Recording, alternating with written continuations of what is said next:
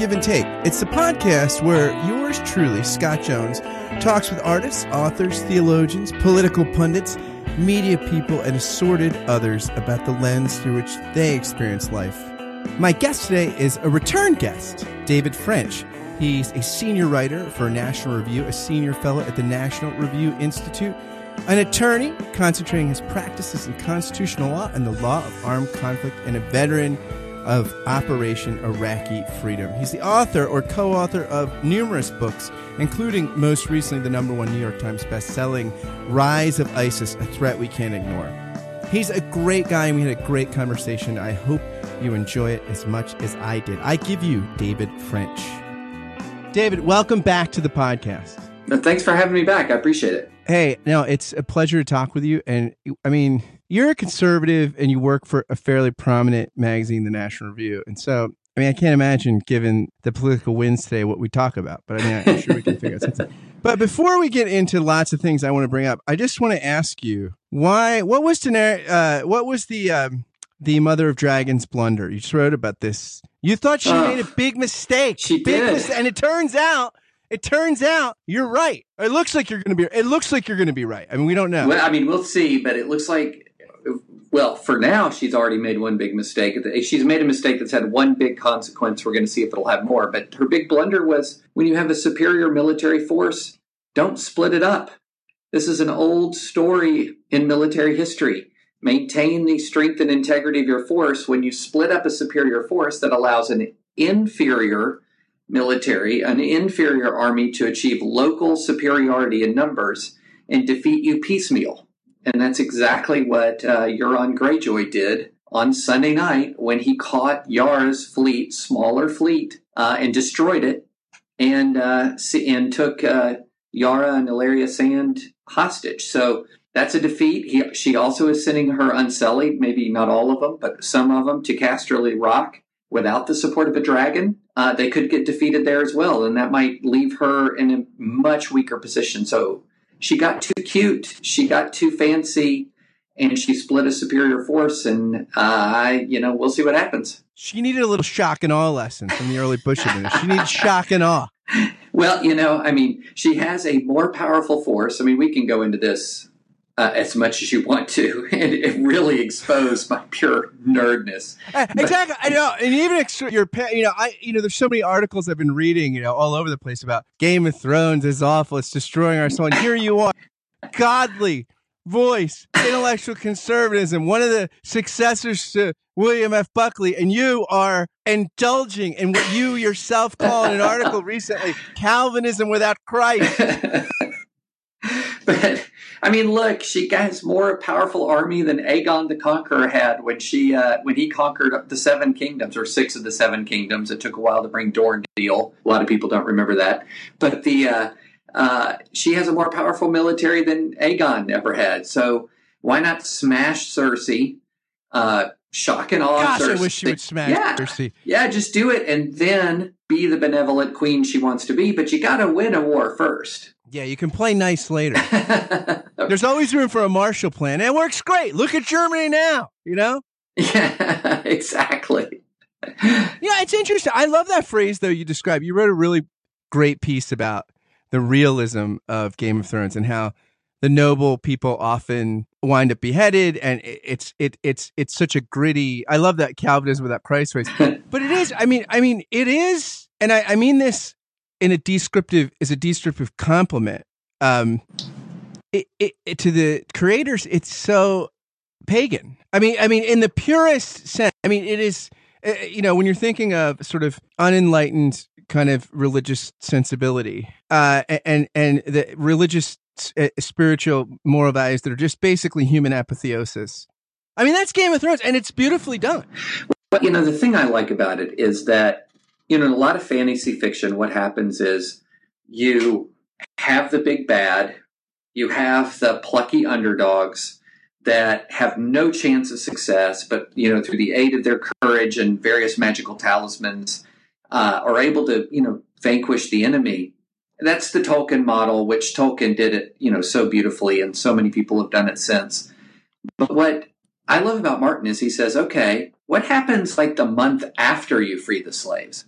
Like when Daenerys Targaryen came into Slaver's Bay and took Yunkai, Astapor, and Meereen, what happens after you disrupt a centuries-old social system, even for good reasons and good purposes? How do you deal with that? How do you handle the aftermath? What happens when you take a brave and honorable stand in a culture that isn't all that honorable? I mean, he asks these really good questions. They're just different from classic fantasy fiction, sort of more true to life. As I said in my piece about it in National Review, it's loosely, and I emphasize loosely, based on the Wars of the Roses, the struggle for English dynastic succession in late medieval Renaissance era England. And that was a brutal, violent, bloody time. And he's pretty darn unflinching in his look at human nature and his look at the consequences of mistakes. I mean, this is where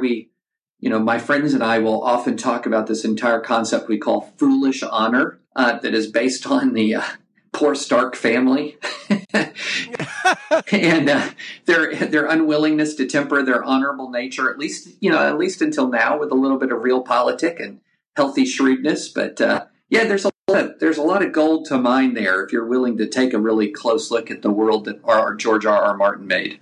Yeah, and if there is any Christian undertones, I mean, even he's completely irreligious, Martin, but he grew up Catholic, I think. But it's weird that if there's anything, it's Simul Justus et Peccator, right? That everybody has capacity for some saintly moments. Almost everybody, seriously, very few, but but everybody, they're soaked with sin and brokenness, and the people that you start off seeing as noble can often have these tragic flaws, and somebody like Jaime Lannister, all of a sudden you see this humanity shine through, and there's a beauty to that. Well, yeah, I mean, one of the things I like about it is that characters change in response to events, just as we do in real life, and we sometimes change in unpredictable ways. One of my favorite characters to watch has been Sansa Stark. I mean, my wife just went back and started season 1 recently, and it was really fascinating to look at Sansa Stark, who's kind of this starry-eyed, girly girl, I can't wait to marry the prince, simplistic, naive, gullible person. And now the biggest concern with Sansa isn't that she's naive and gullible. The biggest concern with Sansa is she a little miniature Cersei at this point? And then, the Jaime Lannister story arc. I mean, this is a guy who was almost cartoonishly villainous at the start of the series. And at this point now, maybe the last conscience in the Red Keep. So yeah. So we'll see. It's interesting. I mean, I wonder if both in church and state today, that we've lost a capacity for Simul Justus et Peccator. We can't see people as sinners and saints. We only see sinners or saints. Well, that's why I said Calvinism without Christ, because every good Calvinist knows that the T in tulip is total depravity, which doesn't mean that we're all completely and totally depraved. It means that every part of us is touched by the fall in some way. And so, a good Calvinist should be very well acquainted with the notion that, that you're not looking at a world and seeing sinners and saints in that sense. You're looking at a world that is full of fallen and broken people, and including ourselves, that we are broken, including, all aspects of our personality, but for sanctification and justification that comes through Christ. But for that, I mean, we're just completely screwed. To use a theological term. I want to ask you about some political stuff, but before that, can I ask you, you're a Presbyterian Christian and are not shy about your own religious convictions. Who do you read theologically today? Who is kind of shaping your theological imagination? Yeah, that's a good question. Unfortunately, I don't have as much time for good theological reading as I would like to have. A lot of the ills of statecraft and politics. I just reading too much about Trump, man. It's terrible.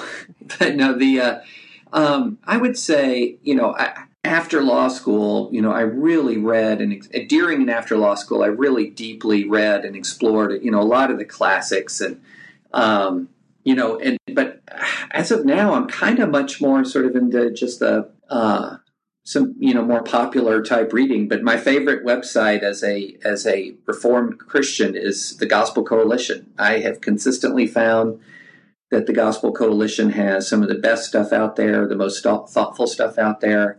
I'm also a loyal First Things reader. Outstanding content at First Things. But sad to say, I can't remember the last time I purchased a theological treatise and read it. Can I make a recommendation? Sure. Tomas Halik.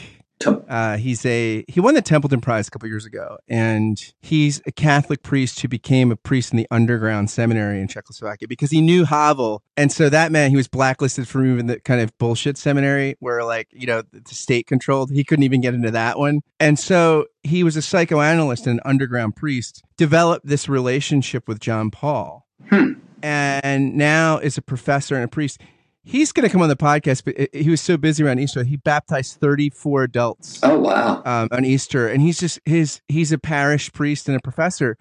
And he's written, his 3 books in English are Night of the Confessor, which is about faith. There's a book called Patience with God, the parable of Zacchaeus, reflects on Zacchaeus. And then his last one on love is called I Want You to Be, on the God of love. And I mean, this guy's like soaked in Augustine and the tradition, yet also he's so post-Christian because of Czechoslovakia. Like, he's great at thinking through what Christianity means in a post-Christian culture. Like, and it's just very interesting. So I cannot tell enough people about Halik. It's great. Well, good. Shoot me the spelling of his name and via email, and I'll check it out. I will. Now, let me say something. A couple things. Getting to your expertise here, you don't want Jeff Sessions to resign, despite the fact that you could lose your Toyota Tundra. Yes, despite this is virtue. This sounds like stark, noble virtue that you might need to back off of. Now, explain that connection to our listeners. Yeah, so I wrote a piece last week where I was pretty strongly criticizing Attorney General Sessions' decision to expand civil asset forfeiture. The Obama administration had curtailed an aspect of federal civil asset forfeiture. Sessions was opening it back up again. And I wrote a piece for people who didn't really know what civil asset forfeiture was. And I'm trying to explain why it was bad. And the vehicle, literally, I used to explain it through was my own truck. What could happen to my own truck? And it's this law enforcement practice that essentially says, okay, let's suppose I believe you might be doing something criminal, but I don't believe I can prove it beyond a reasonable doubt. But what I can do is, if I have probable cause, I can seize the property that I believe you are using in connection with criminal activity. And I can seize that property and I can hold on to it, even if, and just by proving with a preponderance of the evidence, not a proof beyond a reasonable doubt, that the property was used in criminal activity. And look, if you don't have the money and the resources to challenge my seizure, I may just basically get it by default.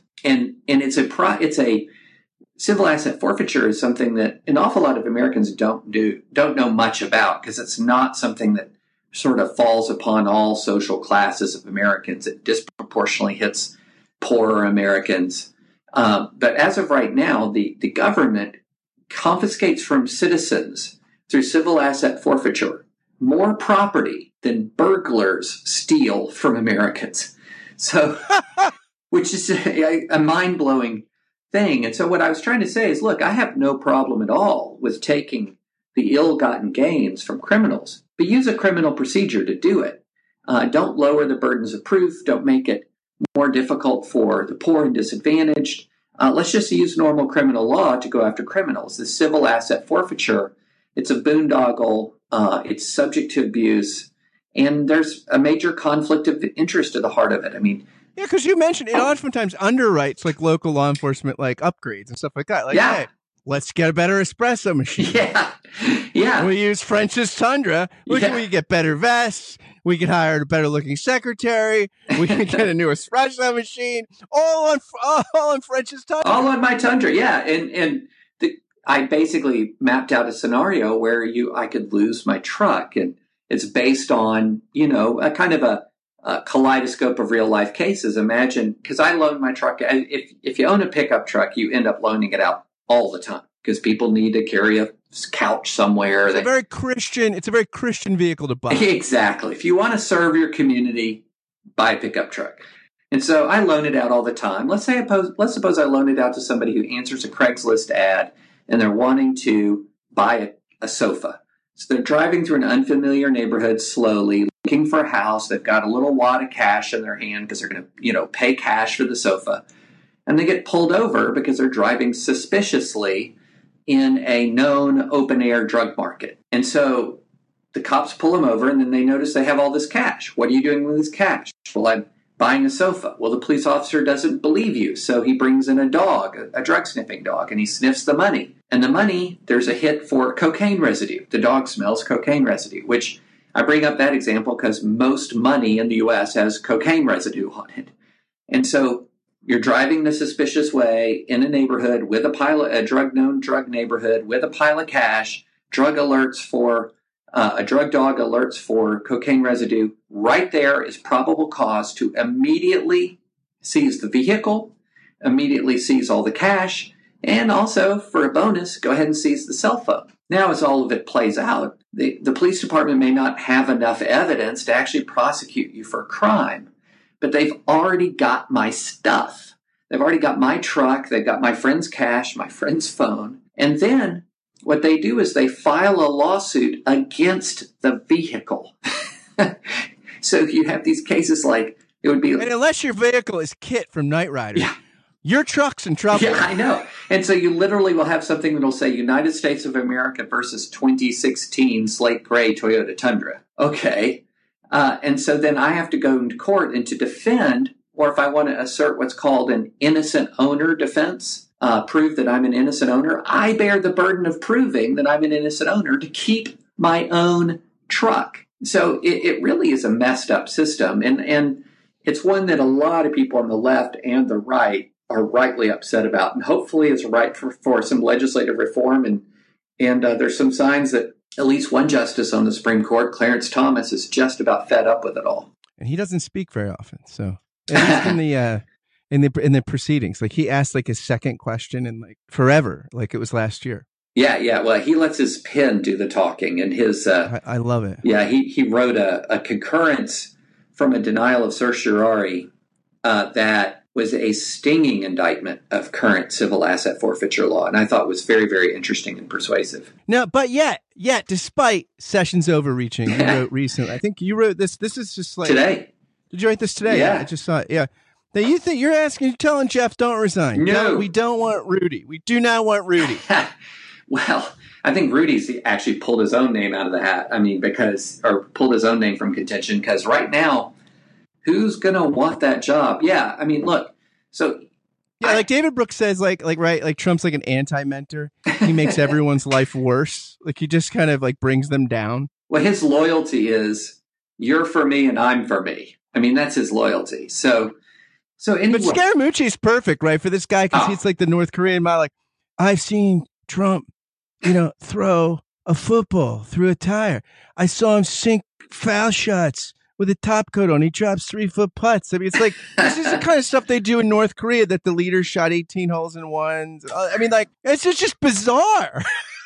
Yeah, I think he's the perfect press secretary or communications director for Trump, because it's hard for me to see him disagreeing with Trump, which Trump's not all about that. Yeah, I mean, look, what Jeff Sessions did. So when the Russia controversy began to fully emerge early in his tenure as Attorney General, he did the right thing. He recused himself from consideration of this controversy, or consideration from the legal matters arising from this controversy. That was the right thing to do. That was the respectable thing to do. That's a thing that gives the American people confidence that a person who wasn't directly invested in Donald Trump's campaign is going to be taking a look at this really critical issue. And moreover, I may disagree with Jeff Sessions on civil asset forfeiture or this or that policy, but I think he's a man of integrity, a man who respects the rule of law, who follows the rule of law. And here he did something that was exactly right. He recused after Trump fired James Comey, then misled the American people about the reason. He kind of left the deputy attorney general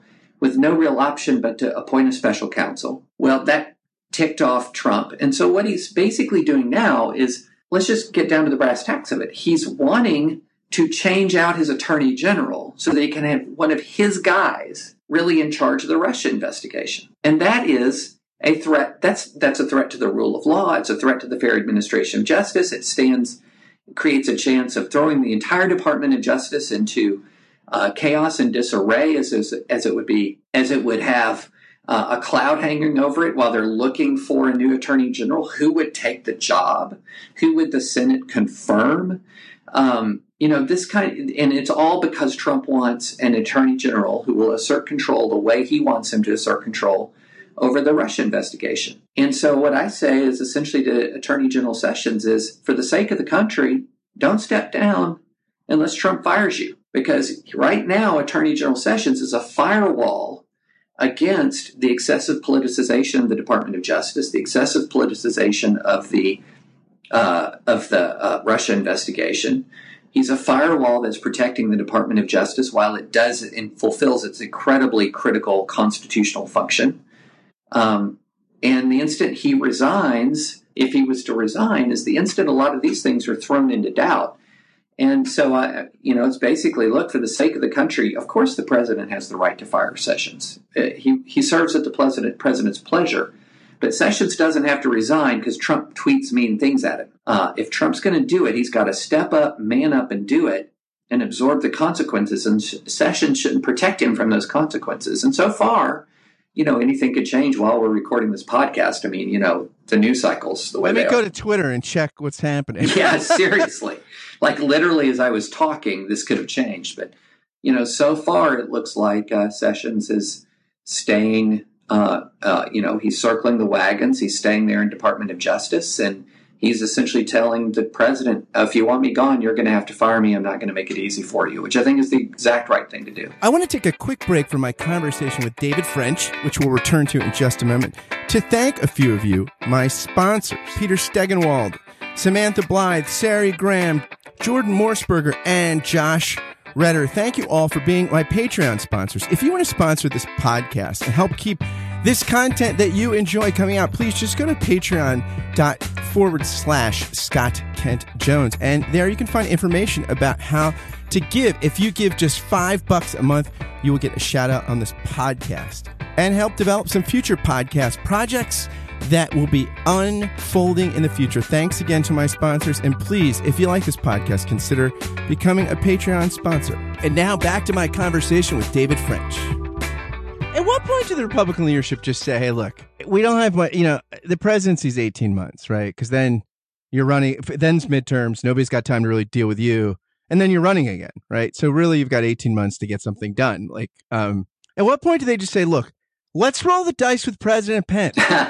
Well, I think we're a long way away from that. I mean, look, the question right now is how much is the GOP leadership going to carry Trump to water on these, on the Russia controversy, for example. And I'll tell you when, at least in the Senate, things will turn a lot more frosty towards Trump is if he fires Jeff Sessions. Because the fact of the matter is a lot of these GOP senators have known Jeff Sessions for years and like him and respect him. They've been his colleague for years. And they also know that Sessions was Trump's earliest supporter. So if Trump treats his best friends like this, or his best friends in sort of the GOP establishment like this, who can trust him? Who could trust a word that he says? I mean, his loyalty runs just one way. So already you're seeing a lot of statements from GOP senators in support of Sessions. Now, the interesting thing will be what happens if he fires Sessions and then sort of begins the process of trying to get rid of the special counsel. I think you're going to maybe, I can't say this for sure, but maybe you might begin to see some real GOP defections that are saying, Trump, Mr. President, you've got to get your house in order, or, you're risking your presidency. But, I think there's a lot of Democrats who are saying, oh, if X happens, then impeachment will happen, or if Y happens. We're so far from that right now. You would have to have major formal official GOP defections in the House, staggering level of GOP defections in the Senate. You would have to have the specific impeachable offense. Right now it's about holding the president accountable. Right now it's about trying to make sure that the president doesn't abuse his power. any more than he already has. And I think any talk of impeachment is pretty premature. But it's interesting. What do you get for carrying the water for this guy? Like like the House members get strong-armed into passing a bill that's so unpopular, and then he calls it mean. And then yesterday, this thing that interrupted. I was in a doctor's office yesterday, and it was Family Feud was on, and it got preempted, for the Trump's tongue lashing about all these cases of people that under Obamacare, right? This happened and spina bifida and this. Now, of course, this is because Obamacare still deals with private insurance companies, and this is going to happen. The GOP bill is not going to change. They're dealing with private insurance companies. Insurance companies screw people. That's how you increase profits, screwing people, right? And then he just says the Republicans didn't do it. The Republicans could have done it. They didn't. I'm like, dude, wait, you're a Republican. Right? I mean, look, his role in all the healthcare stuff has just been a farce from the beginning. He doesn't have a vision for it in any way, shape, or form. He doesn't understand the issue in any way, shape, or form. All he wants is something on his desk to sign. I mean, let's just put it bluntly. He just wants something on his desk to sign. The real issue with the real challenge on healthcare reform isn't because he is abdicating leadership. He has no vision for it. He has no plan that he's pushing through. So who knew it could be so complicated? Well, so it depends on a GOP majority, particularly in the Senate, that has real differences. I mean, a lot of people just say, well, the GOP is monolithically right wing. It's not. There are real differences of opinion in the Republican caucus about what American healthcare should look like. And so that makes it all the more important to have presidential leadership. In the absence of presidential leadership, well, where's the consensus going to come from? So, we're kind of limping along right now. And if I had to bet where we end up, I would say either Obamacare stays relatively intact, or to the extent that it changes, it's going to be sort of some version of voluntary Obamacare. In other words, Obamacare exists, but the individual mandate goes away, which makes, Obamacare more financially untenable, but at the same time, retains some of the more popular elements. I mean, who knows at this point, but some sort of overhaul, complete repeal of Obamacare, replacement with something entirely different. Things can change, but looks to be more or less off the table right now. Now, when Hillary Clinton tried a pretty left of center approach when she was first lady, and Bill Clinton kind of delegated some of the healthcare stuff, was it like this was, Obamacare, Romney Care, the Affordable Care Act, this kind of stuff? Wasn't the Heritage Foundation like the generator of this as the alternative? Like this kind of some kind of thing where people had to go into private insurance markets, and we did this kind of thing. Like that was the center right option, right? Like that's a little overblown. So. Yeah, Heritage Foundation did talk about an individual mandate, and that was the core, a core aspect of Romney Care in Massachusetts. But there's a big, big difference between saying, hey, this is something we should try in a state, and then saying, well, this is what we need for all states, which is one of the big conservative critiques of a lot of federal reform efforts in healthcare, is that you take something that works relatively okay in Massachusetts, which had a low rate of uninsured to begin with, a high rate of a high degree of personal wealth relative to other states, and had some federal windfall monies that it could spend. So you had this unique environment in Massachusetts where you could run this this Romney Care experiment, and then to say, well, that means the individual mandate is the conservative solution to healthcare problems nationwide. I think it's an unfair assessment. I mean, Arkansas or California are very different states from Massachusetts when it comes to the capacity of the place to cover the uninsured, when it comes to the number of uninsured, when it comes to the overall financial health of the state. So that was my big problem. I was fine with Romney Care as a Massachusetts solution. But even if you look at my state of Tennessee, insuring everybody is a much more difficult proposition, a much costlier proposition than it is when you have a much lower rate of uninsured folks. But most of the industrialized world right, has some form of universal coverage approach that everybody, I mean, like, it's now, again, some people, there are some versions that use, some countries that use insurance companies, but most of them, right, are more like utilities. I mean, they're public trust or utility things, but like, some of it's just straight out government single payer, and everybody seems to get overall better outcomes, right? Like, I mean, we don't get great outcomes, and it seems like what the GOP seems to want to do right now is go further away from what seems to work better in most of the industrialized world in places like Western Europe. I mean, like, is that so? What so is that? Like, is the conservative approach like, hey, they've got it really wrong, and if we really go way more free market, we'll get better outcomes? Well, so there's three things we have to parse out here. There's health care, there's health insurance, and there's health. Okay. So to say that, for example, maybe, and I'm just pulling this off the top of my head, that the French maybe have longer life expectancies than, say, Americans, doesn't mean that necessarily the French have better health care than Americans. Because, for example, if you're obese and smoking, you could have the best the Mayo Clinic has to offer in health care, and your health outcome would be worse than somebody who has, say, the benefits of a normal regional hospital, but they stay fit and they don't smoke in the aggregate. So what we have in the United States when it comes to our health outcomes is we have a huge, huge problem of personal behavior. How do we know this? Well, for example, Obamacare, in spite of the fact that Obamacare was implemented and that the health insurance, the number of Americans who received health insurance increased quite a bit, in 2015, the American life expectancy declined. So American life expectancy declined even though more people had health insurance. So that means there's not a straight line between people living longer and having health insurance, or people living longer and having access to quality health care. Why did it decline? We had opioid overdoses. We had more deaths due to alcohol. We had more suicides. We had all of these things, these deaths of despair that a lot of people are looking at. I don't care how many people you cover, or how quick access you're going to get to emergency rooms. If we don't get a handle on those kinds of lifestyle, despair, anxiety issues, you're going to continue to have worse outcomes than, say, France, for example.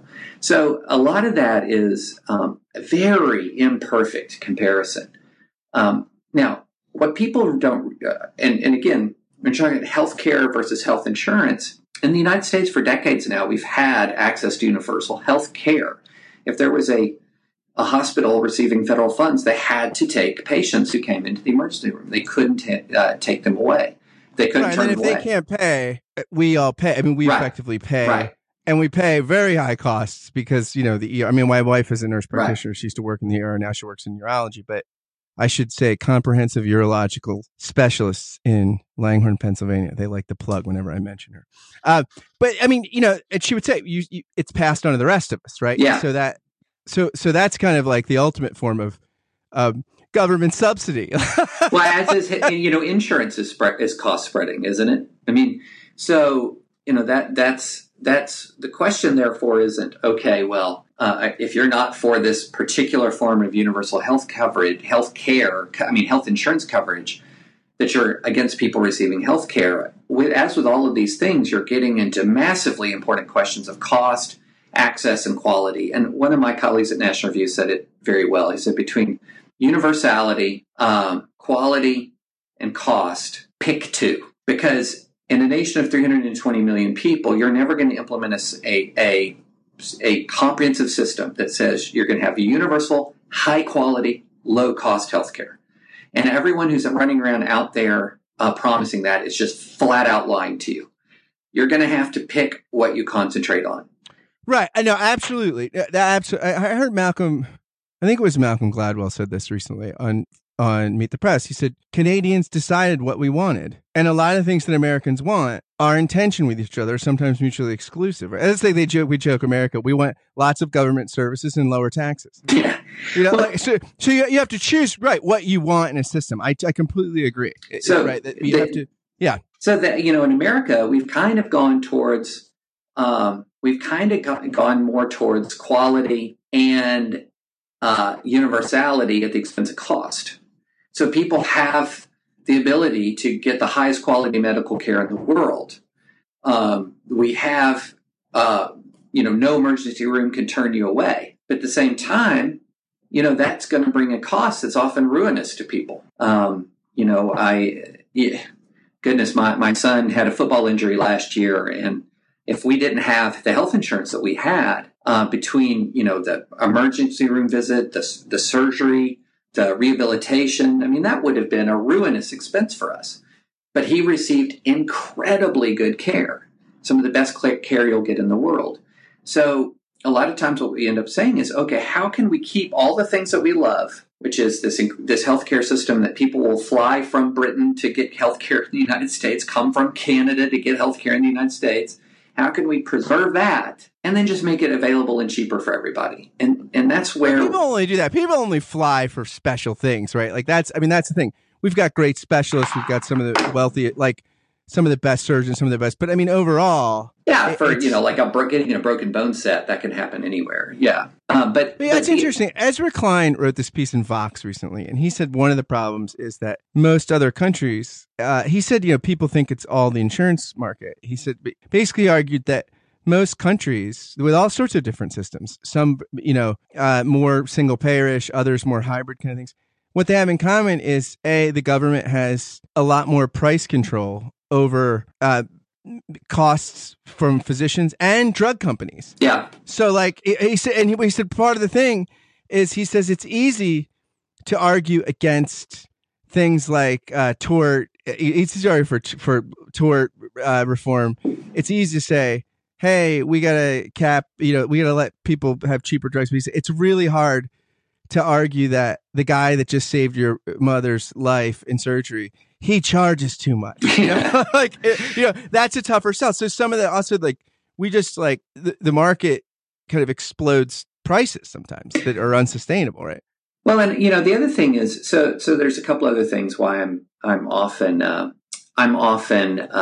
skeptical of a lot of these comparisons to other countries. A couple things. Number one, you just can't compare a nation of, say, 40 million people that has very different customs and culture and lifestyle from Americans with our continent-sized 320 million person nation. We're one of the most populous nations in the world. We have people from every culture. We have don't American exceptionalists compare it all the time. We're the best. We're bigger and we're the best. If anybody says, hey, maybe we're not the best at some things, you're called an apologist in the worst sense, not a defender of America, but you apologize for America. So it seems like we do compare a lot. Well, we compare, but some of the comparisons are smart and some are stupid. And so, okay, that's smart comparison, dumb comparison. I like that. Yeah. So if you say for example, a lot of people have looked at, say, Singapore and healthcare. Well, why can't we do Singapore and healthcare in the United States? Well, America's not Singapore. We have to scale up massively with a culture and with people who have made lots of different life choices and live in very different ways. And so, that's one of these, I will often have people who are single payer advocates who will tweet at me, well, look at this country and they have X number of dollars spent per patient compared to us, and they have this life expectancy compared to us. And I'm thinking, okay, what's the average weight of the person there? How many of them are smokers? How many of them drink to excess? And if you then start to compare like for like on health outcomes, things get a lot more muddy. And then the other thing is, a lot of other countries who have these systems have benefited greatly from the innovation from the American market.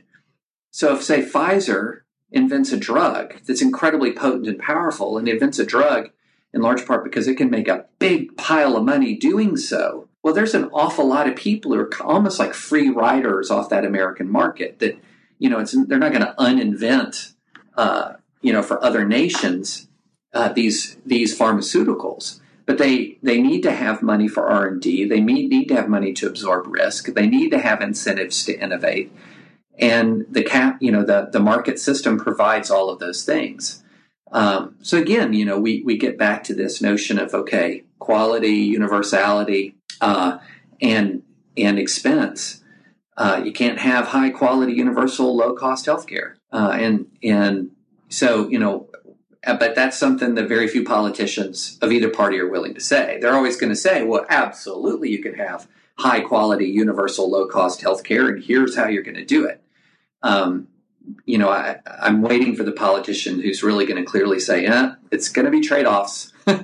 And I had Tom Nichols on the podcast a few weeks ago, and he said, in 2008, Obama and McCain both looked at the factories in the Rust Belt and said, look, these jobs aren't coming back. And he said they had different solutions as to what to do with that. But at least they treated American voters like adults. Like, he's like, you wouldn't have found either candidate saying that. And they're, we're going to bring all the jobs back. Or, we're going to have these retraining programs of the government. You're not going to feel yeah, I mean, it would be great if politicians treated voters like adults. Well, it'd be great if voters acted like adults. But, but if we could get grown-ups in the system. Yeah. There you go.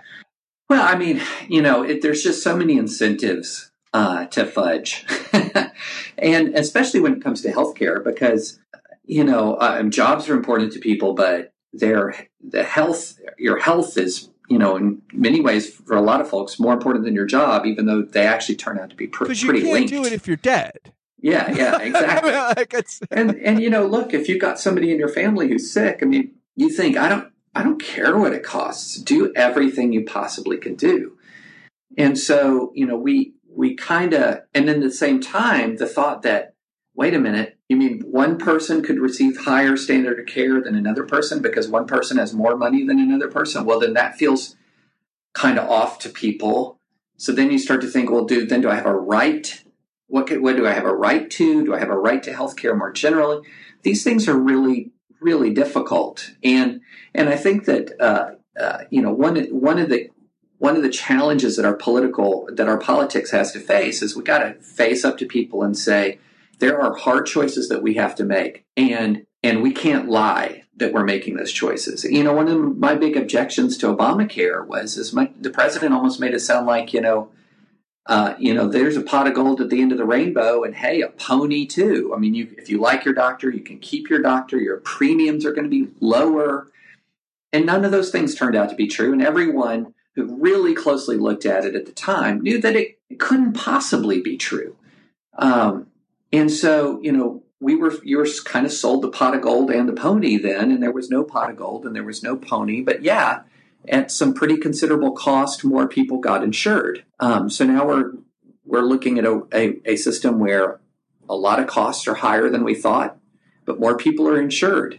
So what do we do about that? And that's a tough question. Why couldn't we just have like a system that was some sort of single payer, minimal, like something that was like basics are covered, and then supplemented by private insurance? So if you have a good employer based program or something, and that's part of the things employers can do to incentivize. We'll give you, like my wife did when she was at Penn doing her nurse practitioner program, she did a like class in Thailand, like studying the Thai health, which has a pretty good healthcare system. I mean, it's really impressive in some ways. And she said, they're like, if you have supplemental insurance, you get the suite when you have heart surgery or whatever, like, that your family can stay in. If right. Like, then you can say, like, if you don't like, so, I mean, it's, why couldn't something like that work where we have you're going to run it, so. And a lot of smart people have proposed something like that is essentially universal catastrophic care coverage with a high deductible, and then private insurance supplements, and then maybe some for people who are truly needy, some state subsidies below that. And you're going to run into some of the same issues because you'll run into the world where the person who can afford the full range is going to have a separate category of care than the person who's going to find that, okay, well, they got the catastrophic care covered, but then the day-to-day stuff is really hurting them financially. And now it could be that you say, okay, well, that's, it's an imperfect world. Some people are going to just have better benefits because they've got more money. And that, this is how we're resolving these difficult tensions.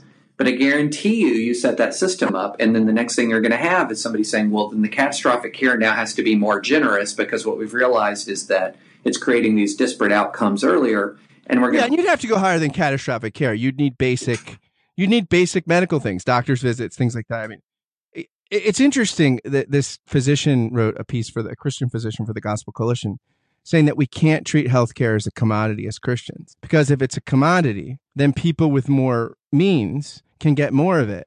And then that's actually saying that people have a different level of image of godness. Some people are worth more. Like life is, if your access to certain forms of care is dependent on your resources, then actually some lives actually are more valuable or do matter more than others. I think that's specious. I mean, when you took it came from your site, David, from the Gospel Coalition. I know. I didn't. Tell the Gospel Coalition. I'm going to email them. I think that's specious. Dave French thinks this is specious. Yeah, I mean, look. Okay, healthcare is something that it's easy to talk about that in the most dramatic terms, because healthcare decisions are often immediately dramatic. But if you're starting to talk about human flourishing and human thriving and things like that, healthcare is just one aspect of that. We went back to the notion of, we were talking earlier about employment, for example. If you don't have a good job, if your job is unstable, if you have an extended period of unemployment, guess what? Your family is more likely to fracture. Your health is more likely to go down, is more likely to decline. The number of impacts on a human being from extended unemployment are catastrophic. I mean, extended unemployment is one of the worst things that can happen to a human being. I would argue far worse than being confronted with a really high emergency room bill. And so are we saying there's less of an image of God of a person when we're not sort of guaranteeing full employment versus not guaranteeing them healthcare at a particular cost? That's one of the big issues I have with this whole notion of positive and negative rights. That when we're starting to get into that, you as a human being have a positive right from a government and from a community to a certain array, a certain kind of life. That's when I have real issues with that. Why don't more conservative politicians talk like you? I mean, I remember I came away from our last podcast conversation so impressed about some of the things you said about why the Reagan tax cuts worked and intact families and addiction and things like this. And I feel like it's funny. I had Dan Savage, the sex columnist, on a couple episodes before that, and he talked like a conservative about the importance of marriage and stability and family structures. Like, why can't more conservative? I mean, Ben Sass seems to be doing this a little bit, but why aren't more conservatives? Yeah, Ben's great. Good at talking about the importance of traditional values for human flourishing in a currency that, blue state secular liberals can say, because all these things, blue state citizens mostly live red. That's why you can do, like they have lower divorce rates, they have the attorney teacher. It's actually in the red states where people live there. Well, if you go liberal, everybody's going to be pregnant. No, actually that happens more in the red states now. And some of it is poverty levels and education things. Like what if, how do you sell some of the important things in a rhetorical package that it could have a more widespread appeal? Well, I think the short answer to that is too many Americans are looking to political solutions for cultural problems. And so the market has a tendency to get what it asks for. And the market is asking for politicians to provide political solutions. You even see this in the book selling market. I've talked to publishers in the past, and you'll talk about complex cultural problems, and they go, okay, what's the 5-point plan? Yeah. How are you going to fix, what's the legislation? And so politicians aren't pastors. But I think in some ways, some of the better politicians like a Ben Sass are almost making like pastoral type arguments. They're saying, hey, look, I want your vote and I'm going to try to work for the public good when I'm here. But what I do in the Senate is far less important than what you do in your home and far less important than how you raise your kids. But politicians, that's not what people want to hear. They want to hear that I can live however I want to live. And I will not limit my opportunities and choices and options going forward. And I'm sorry, there's just no system that's going to give you that. And, one of the things that you talked about that's interesting is it isn't precisely that blue lives red. Prosperous blue lives red. Right. Yes. That's what, so prosperous blue America, Silicon Valley, Cambridge, Massachusetts, Boulder, Colorado. You go to these places, they're incredibly lovely places to visit and to live if you can stomach the taxes.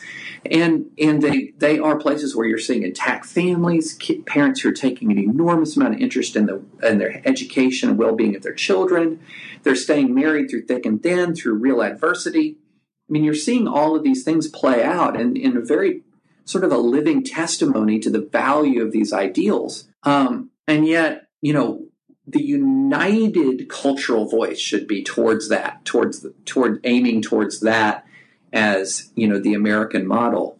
But instead, the united voices often, well, vote for me and this policy or that policy is going to make you have the opportunities my kids have, even if you make different choices from my family. And that's just never going to work. I mean, do you think also we just need more spaces where, like, you and I come from different sides of the political spectrum. I mean, we're both Christians and probably a relatively orthodox stripe, but depending on who says what stripe is orthodox. But I come away from conversations like this with you or Rusty Reno. I learn a lot. I'm challenged. It's very constructive. You have me rethink things a lot. I start to, it really, I think, like, I was telling my wife after our last conversation about some of the things she said about the Reagan tax cuts and other things and the sort of fertile soil that we don't have. And I just feel like there aren't enough spaces where people can get together and talk, where you figure out that you have more in common than you probably don't have in common. Human beings will always have disagreements and we'll always have different visions of the good, or at least how to get there, if we can even agree what the good is. But why aren't there more spaces like that? Well, I mean, it's this phenomenon that Tyler Cowen described in his book, The Complacent Class. It's matching. Human beings, when we're left to our own devices, we tend to seek out and hang out with people who share our interests and our values. And one thing that technology enables us to do is to do that at a scale that we've never really been able to do that before. So, it has a lot of consequences. One of them is, for example, is geographic polarization. The number of people, the percentage of Americans who live in what are called landslide counties, these are counties that go for one side or the other by 20% or more, is higher than it's been since they've been measuring it. And it's been growing dramatically in the last 25 years. We can wall ourselves off into our own communities in really unprecedented ways. And so it's just human nature to want to congregate with people of like mind. It's, for most people, it's generally more pleasant. It's there's less potential for conflict. And so the result is, not only do we not interact with people who disagree with us all that much, we end up not even liking them without knowing them. I mean, one of the most interesting findings in the Pew Foundation study of polarization in the United States is that polarization in the U.S. has become what they call negative polarization. In other words, I'm a Republican because I dislike Democrats, not because I like Republicans, and I'm a Democrat because I dislike Republicans, and not because I like Democrats. And it came out right that people are more now today. They'd be more disturbed if their kid married someone of the opposing political party than a different race. Yeah, that's right. So guess who's coming to dinner? We have to play it with, oh my gosh, they're GOP or a Sanders. Supporter. She's a bartender from Williamsburg, and that would be the new movie. Yeah, we should produce that movie. Right, David. Yep. That's what we need to do. The hipster family whose daughter is marrying a guy wearing a MAGA hat. Just imagine. But but yeah, that's right. I mean, and the thing is, the way through that though, and so I think everyone recognizes that we got a problem. I mean, only the most extreme people on either side say this isn't a problem because they're just focused on destroying the other side. But most Americans would say, yeah, this kind of division is a problem. Now here's the challenge, because then they would say, yeah, we need to compromise and you go first. So, it's sort of, we need to be civil and you show me first how you can be civil, or we need to not be so focused on social issues, for example. So you need to be less adamant in supporting abortion. So it's always, hey, I see a problem. I'm waiting for you to make the first good faith gesture to fix the problem. And so one of the things I've written about and I've talked about a lot is that's just never going to work. It's just never going to work to say that we have disunity, and the way to fix disunity is you need to be more like me. Rather, we have disunity, and we need to create spaces for you to be you and me to be me.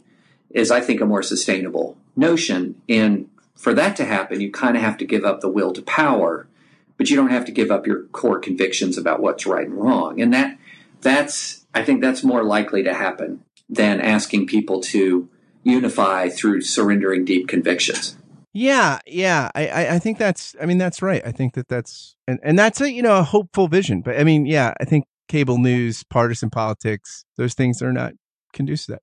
So you wrote a piece recently about, is Donald Trump shrinking the GOP? Because you're saying, look, I know his numbers with the base don't go down, but these statistics don't account for the defectors, the people that are, that they don't feel they can be Republicans anymore. So there's my question. Who is Trump going to hurt worse, the Republicans or the Democrats? Because I saw Krauthammer last night on Tucker Carlson, and he said that they were asking about the Democrats, and he said, the Democrats are living off their golden years. And he said they did do some great things like Social Security and Medicare, and seniors shouldn't die in breadlines, and some great ideas.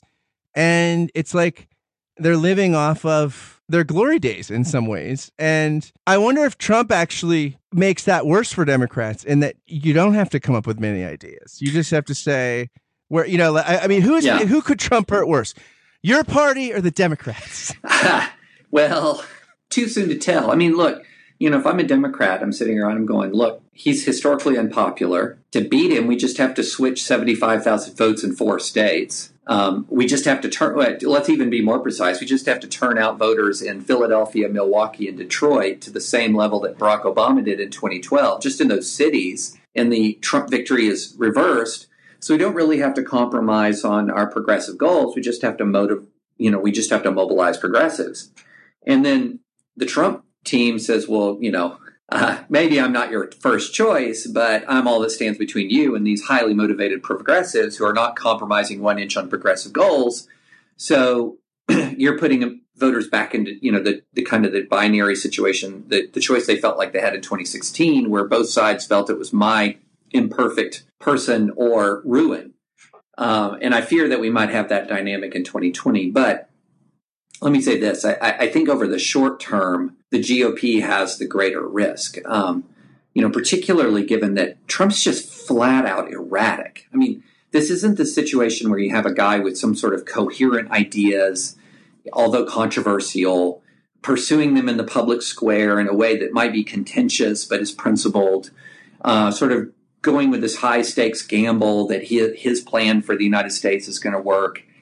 He's just getting up in the morning watching Fox and Friends and figuring out what he believes that day. I mean, his guiding ideology is the success of Donald Trump. That's his guiding ideology.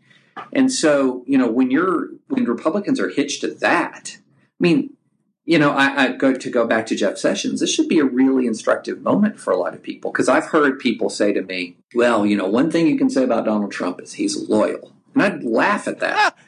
I'd laugh at that. To Donald Trump? Yeah. He values... I don't know if he's ever going to be loyal to Don Jr. They say he values loyalty. Well, he values loyalty in the way a mob boss values loyalty. Yeah, right. Shows the mob or ISIS. Yeah. Everybody values That's loyalty. Why he likes strongmen. You notice how comfortable he looks with dictators and stuff like that? And he gets in Western European leaders, he just is not a guy that seems like, George W. Bush, right? Whatever Democrats came about, there's a man who valued democratic values. Whether or not Democrats liked his politics, he talked about the important role of the press and power being addictive. And, I just don't think Trump has democratic values. So you're latched to this guy. He's erratic. Chaos follows him wherever he goes. He can't even fill his administration right now. He's falling way behind on judicial appointments. Entire areas of the federal government don't have the right person at the helm anymore because the job is just unfilled. And to all those Trumpkins listening who say, well, he's draining the swamp. You're not draining the swamp if the job is unfilled but still exists, because the next president comes in and picks a person for that job. So So he's not filling these positions. An atmosphere of chaos is surrounding him. The future of healthcare, even in spite of a Senate vote today, is very, very uncertain. Tax reform is sort of nascent. Nobody really knows what that means.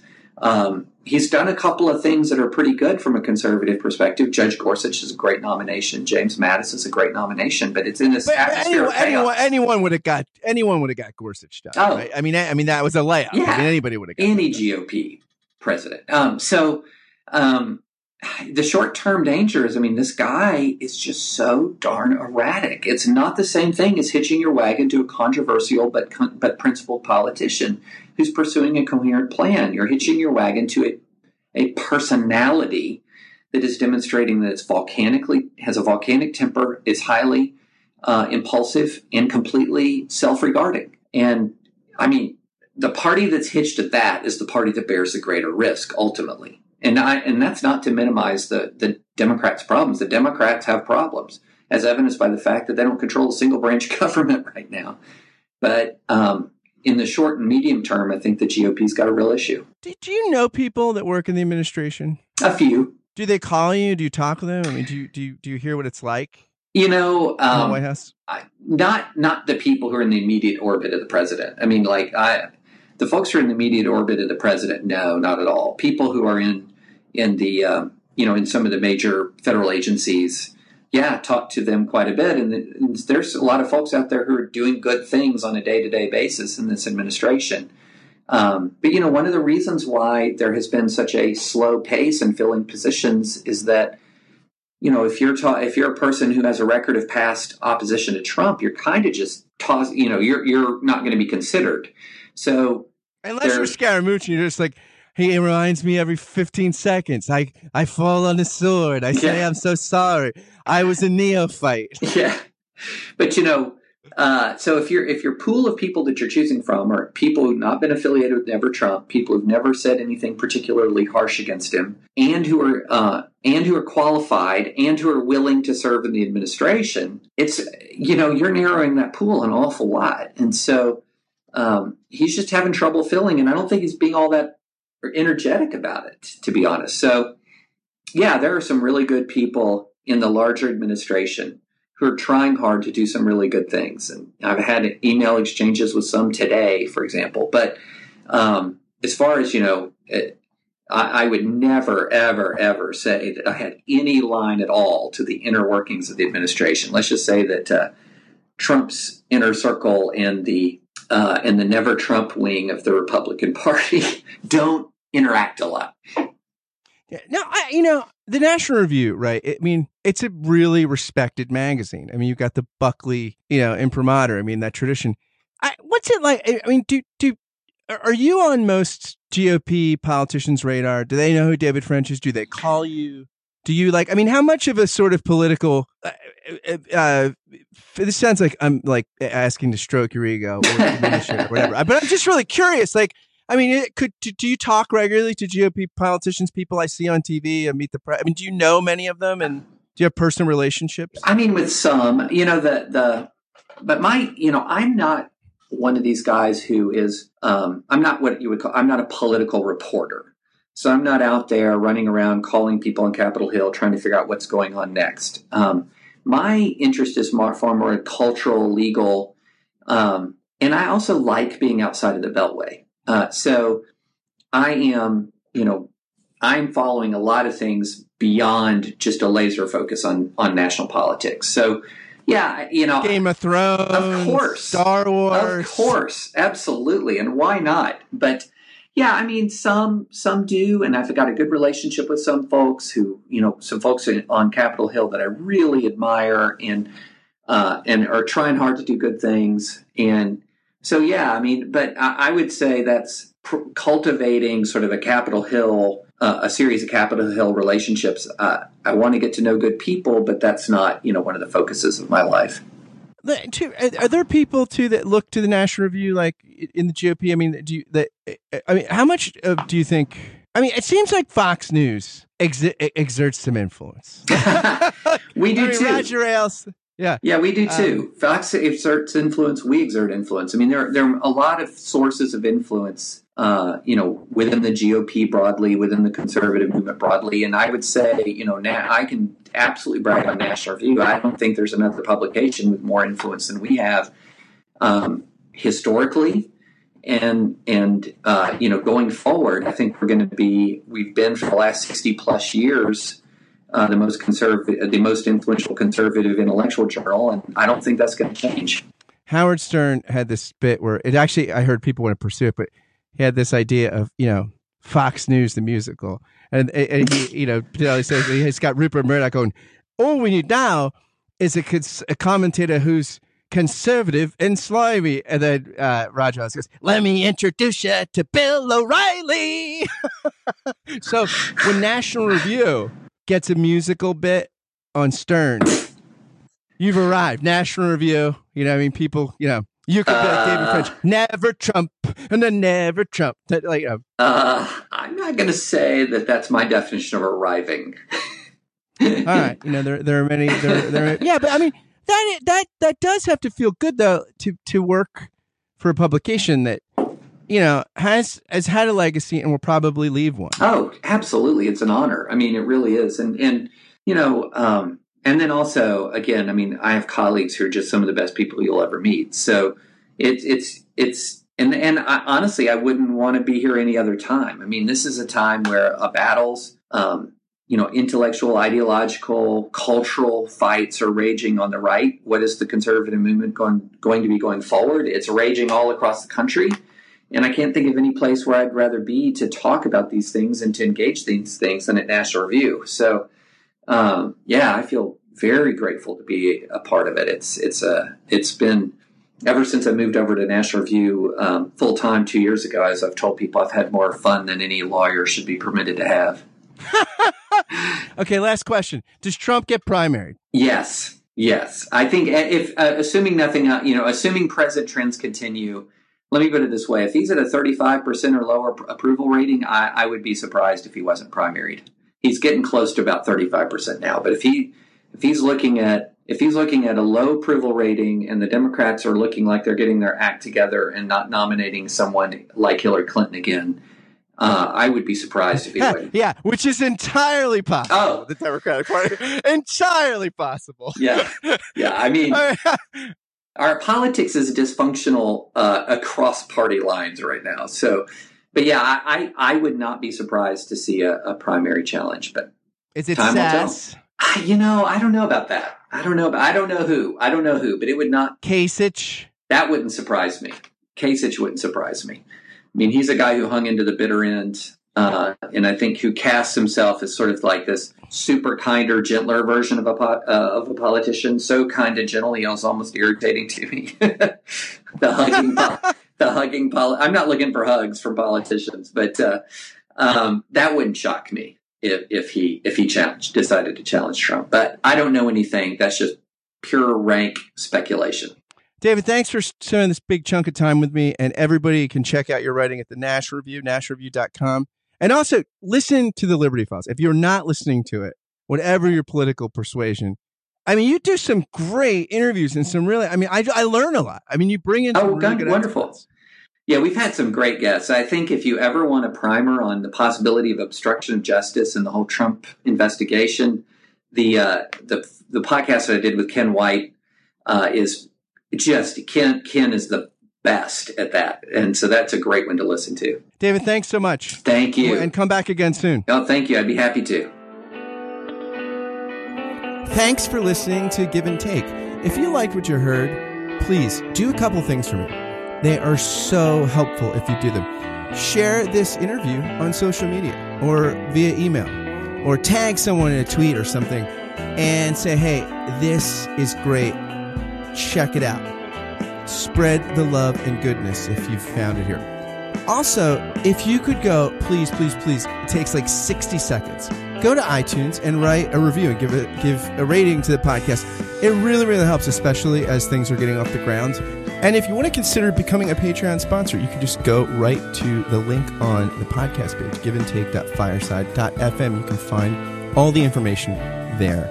And please do check out David French's stuff at nationalreview.com and check his podcast out. You can find it in iTunes or anywhere else you download your podcast. It's called The Liberty Files. Thanks again for listening, and until next time, fare thee well.